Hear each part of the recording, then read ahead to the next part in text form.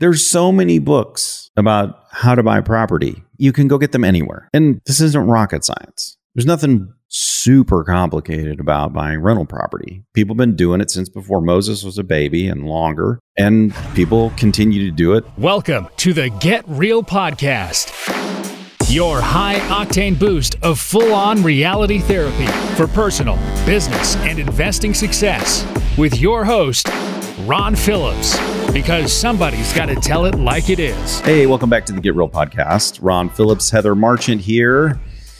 Another week closer. That's right. I just hope everybody's out there making it happen. I really do. Every week, I feel like you show up here and we tell you all of the reasons why you should be moving forward with whatever it is in your life. I just hope you are. Yeah. That's all. It's another week is passed, and are you closer to your goals? You know, like we'll check in, friendly check in, making sure you're doing your part. Let us know if you need not so friendly. We'll give you that too. Yes. Whatever you're needing. Well, I think that's pertinent to what we're going to discuss today. We have a book we're going to talk about today. And one thing that we've been noticing is how important it is to speak your goals and what you're taking on in your life, sharing it with other people. So we're doing that for you today, Ron. I know. Last time I did this, everybody should know. What year was that? I think it was 2012, 2011. That sounds about right. Yeah. So 2011, I stood up in front of our Salt Lake City Investor Club. And every year I would do a goal setting event. And I would stand up and I would share some of my goals publicly. So everybody did. And then next year I'd say how I did. And I think back then, Heather, I weighed all of like 145 pounds, like soaking wet. Yeah, you were always trying to gain weight, always. Always trying to gain weight. I ate like a hog, and I could not gain weight.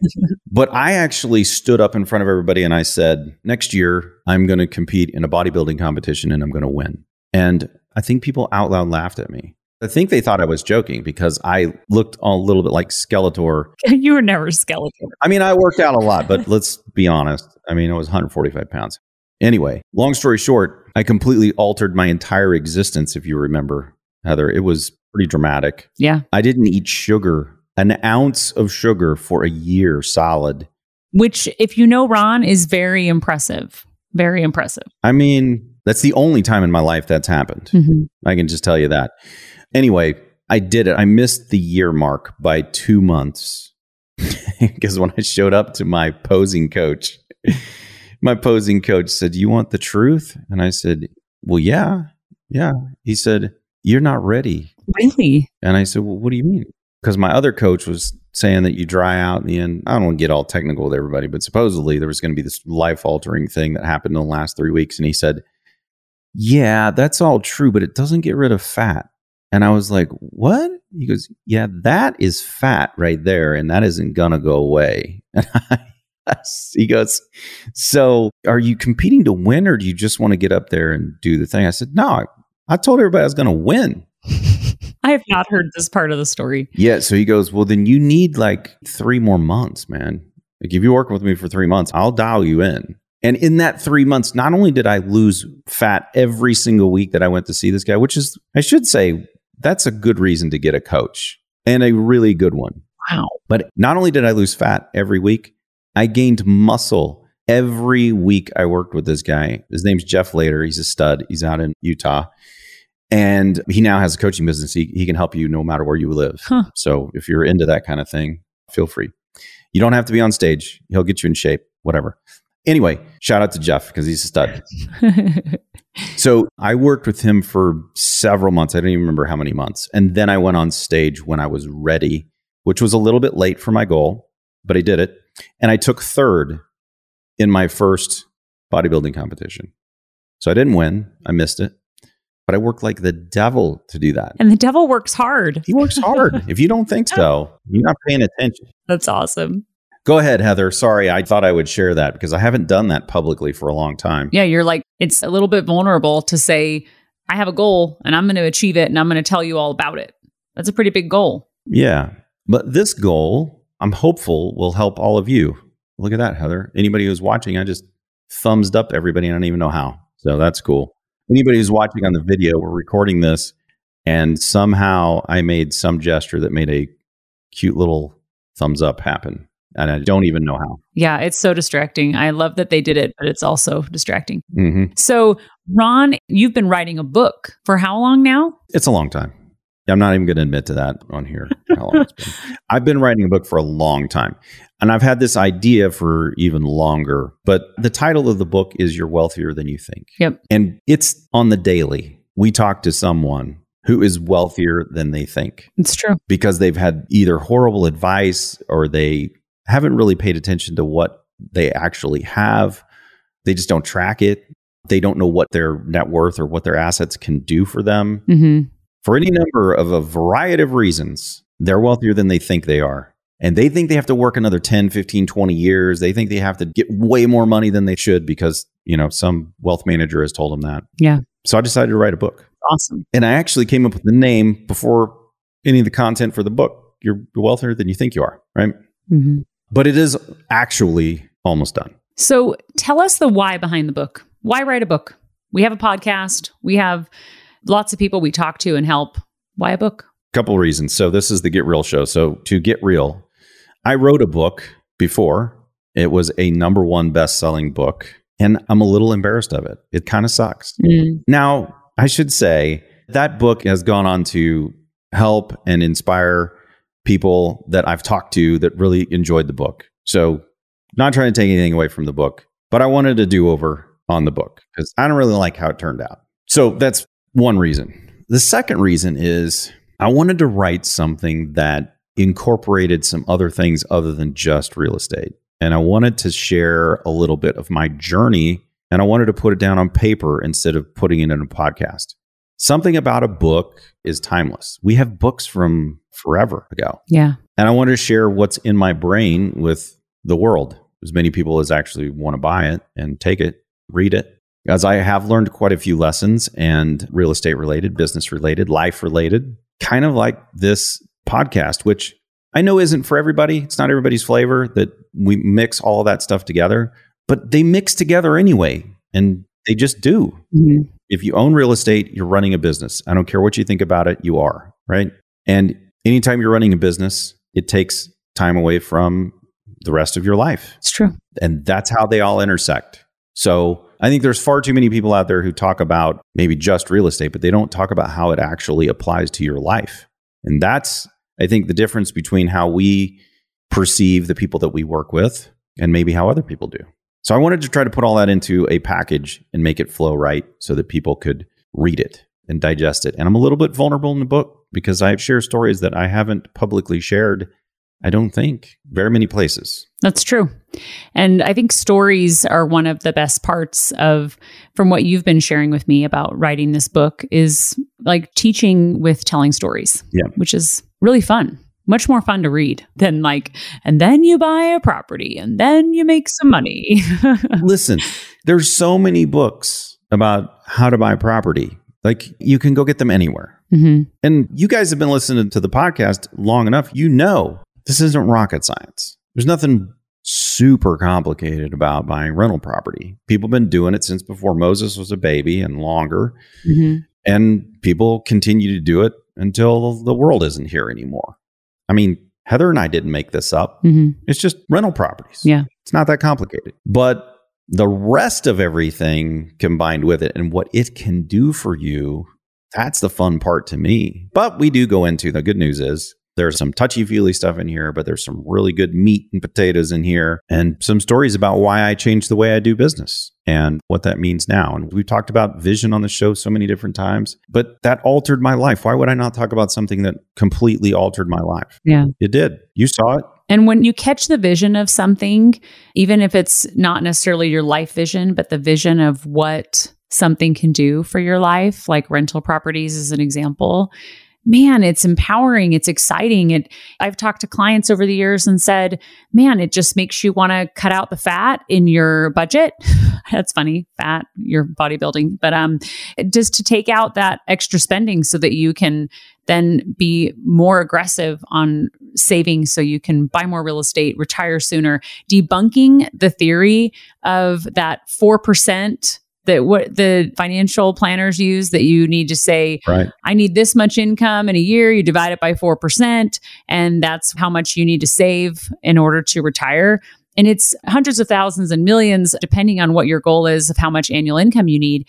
It's so much money, and it becomes so out of reach. And I know I've shared this before, but my grandparents, my grandmother's still alive, but my grandfather, before he passed away, he had saved and saved and saved that nest egg my whole life. That's all I remember him being, just a saver, right? He was generous, but he was a saver for sure.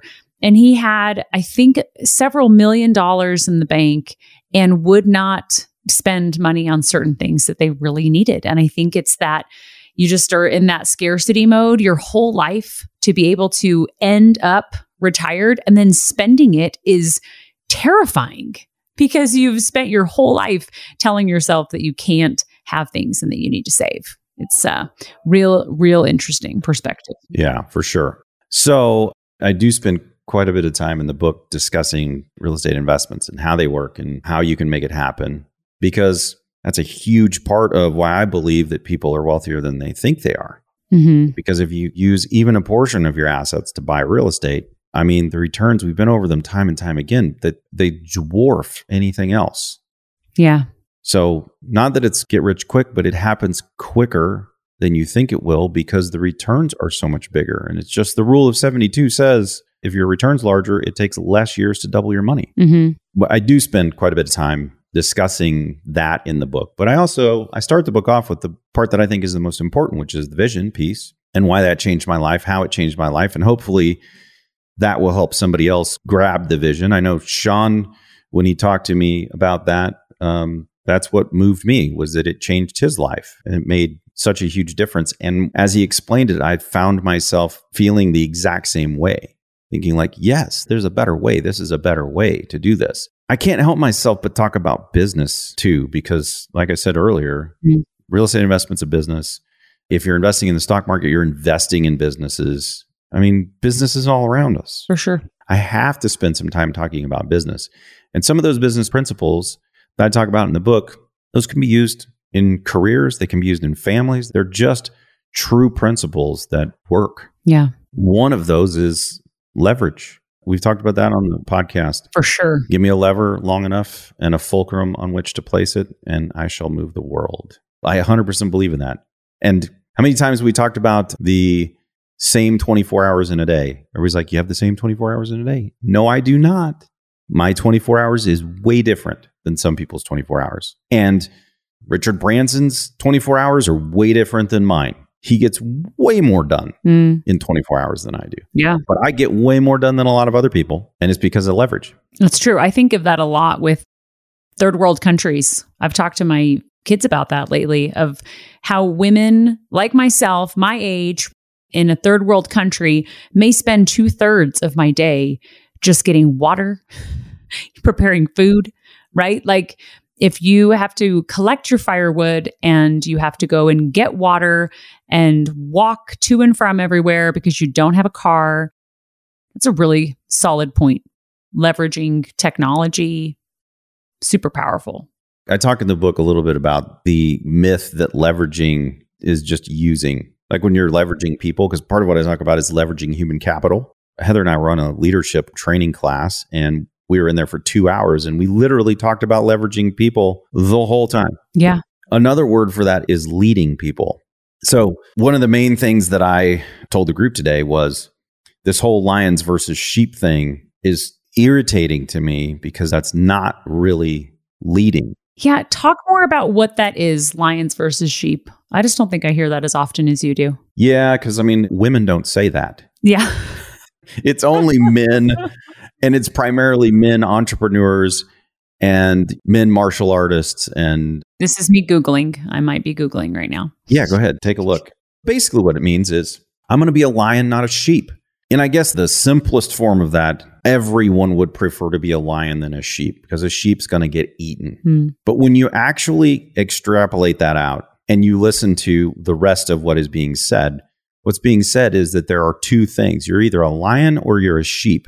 And sheep just go along And then the next thing that they'll post, like people will post this, I'm going to be a lion, or I'm going to be a beast, or I'm going to be whatever it is, right? Yeah. Okay, I can go with you on that. But the next thing that they'll post is, I'm a self-made man. Nobody helped me do this. I did this on my own. Oh, wow. And then they'll post something else about a paycheck is just something that they give you to buy your dreams. You combine all of the statements from these people who are the lions versus sheep people. Pretty much what they're saying is the majority of the people on the planet are sheep. Sheep are stupid. They're inferior. And I'm a lion. And I'll eat any of the sheep that I want to get where I want to go. And that is just simply the polar opposite of how I want to be remembered from doing business. Yeah. So is using leverage, or is it just using? Guarantee you those people, whether they even think that they are or not, are using people. You couldn't possibly think that everyone on your team is a sheep and that you're a lion without using them. It's impossible. You can't do it. Wow. I'm seeing like pictures and stuff online. The lion never loses sleep over the opinions of sheep. Yep. Wow. So who are the sheep? Yeah. I talk about this in the book because, listen, if you own real estate, you're going to be working with people. These people, either they can be on your team, they can be your staff, or they're outsourced people. They're still working for you. And if you're wealthy, does that mean you're a lion? And let's be real about the whole lion thing anyway. There are plenty of other animals in the animal kingdom that would be better than a lion, because it's only the dudes who post that. And it's the female lions that hunt. Yeah. They feed the males. That's true. In addition to that, they hunt and live in prides. They didn't do it by themselves. They did it together. And you can see videos all the time where there's 2 or 3 lions on the back of whatever it is that they're trying to take down. They didn't do it by themselves. It's such a joke. The whole premise is a joke. There is not a businessman or woman alive who built their business by themselves. Not one. Yeah. There's no such thing as a self-made man or woman alive. Doesn't exist. Yeah. So if you call yourself that, and you call yourself a beast, and you call yourself a lion, and you call everybody else sheep, maybe, just maybe, you should look in the mirror and really think about what you're saying. Because in reality, what is being said is that you don't value anybody on your team, because they all have jobs. They get paid by you. Yeah. They work for you. You tell me what it is if that's not what it means. I don't know what else it could possibly mean. And it's such the team mentality that allows a business to be successful. I mean, one thing in the leadership training that we've been doing that is a takeaway for me was a good leader wants everyone to level up. They want people to improve and be better than them, which is, you know, sometimes you just want to squash everybody around you to look the best and be the best, right? Be the lion, versus leveling everybody up to be part of the team and do better than they did last year. And that is the way leverage should work. Yeah. Now, this is unique because here we have Heather the sheep and Ron the lion. I'm just joking. Just joking. Here we have a unique relationship on the show. We can talk about this because when I hired you back in 2007, that's a long time ago. If you can't do math very quick, it's a long time. Okay. So I leveraged your time and your talents, and I paid you for that. Fair to say? Yeah. Okay. Because of that, the business grew. And the way that leverage is supposed to work in a business setting is that you were able to leverage the company and all of the assets of the company to learn and grow and become more inside of the company. Well, and outside of the company, hopefully. Yeah. That's what I've done my whole life. So leverage isn't just one way, it's both ways if it's done properly. Agreed. And I would like to think that the leverage both ways has paid off. I know from my end, it has paid off remarkably well, but I hope it's paid off really well on your end as well. 100%. I think often of, man, how different I would be, not even just like its stage of my life and material things, but as an individual without being challenged and put in situations where I have to learn and grow that I otherwise wouldn't have had. I mean, I'm sure that like the world would teach me lessons other ways, but man, it's been enjoyable and really fun. And I've also been able to grow personally and interpersonally to the point that my goal for the last 6 months is to build up leaders within our team, right? And replace myself. And the leadership training that I've had this week of focusing on, man, if I build up leaders to be better than I am, how cool would that be? Right? Like if they do better than I did. Rather than thinking that you're the savage and there's no one that's better than you, how cool would it be is if everybody that you teach becomes better than you? Yeah. There's nothing better than that. I don't know what could possibly be better than that. True. And that's the thing with inside the book. Like, this is wealth. It's not just financial. There's all of this big, huge bucket that creates wealth. I remember when I was starting over, and this is in the book too, in 2011, when my former partner and I parted ways and I had to start completely over from scratch. I wasn't starting over completely from scratch. That's the thing. I was wealthier than I thought I was back then, and I had no money. So what did I have? I had a ton of experience that I didn't have previously. Yeah. And so the leverage did work both ways. Now, he and I didn't see eye to eye, and I wouldn't consider that we are, best buds right now. But I don't wish him any ill will. And for crying out loud, I learned a lot while we were together. And it was from the things that I learned that I was able to start over again and then start learning more and more and more and more. Yeah. So every single leveraged relationship, whether it's to money, to time, to human capital, all of those are critically important to wealth creation. All of them. And so I couldn't leave it out of the book. And I can't only talk about real estate. Now, this applies directly to real estate. Don't get me wrong. Because in the book, I talk about how every single one of these types of leverage, human capital leverage, time leverage, even culture leverage, all of these types of leverage, they're critical to buying and running and understanding a real estate business. But it's a big section of the book because it's really important to me. It's one of the things that I think people overlook when they're looking at their wealth. Yeah. I think the important part right now for everyone listening, and really for Ron, is when is the book going to be finished, Ron? It's December. So I'm going to have it done by December, and then I'm going to have artwork and all that stuff. So it'll be out sometime in Q1, but I'm going to have the actual writing done this month. Wow. And yeah, I'm pretty excited about it. So I just sent a copy of it to Heather. I'm going to give it to a couple of other people. I know. I just got it. And Heather's going to say, dude, you're missing really big, important things right here. And then I'll put them in. I'm just hoping to add some good stories, some good context that helps illustrate and teach things. Because I love learning through stories, like I said. And I'm super excited to get it out in 2024 and get it into people's hands. So you heard it here first. Now you know it's coming. It's a big deal. If you read my other book, this one's going to be way better. Not that the other one sucks, but this one's going to be way better. You might have said that it sucks. But I'm glad that it helped a lot of people, that it did help. I think for me, it was just too simplistic. And maybe that was a good thing. But when I read it, I'm like, man, there's so much more I could have and should have said. That's what I consider to be the fail on it. But maybe it was better that I didn't do that. Yeah, now you have a sequel.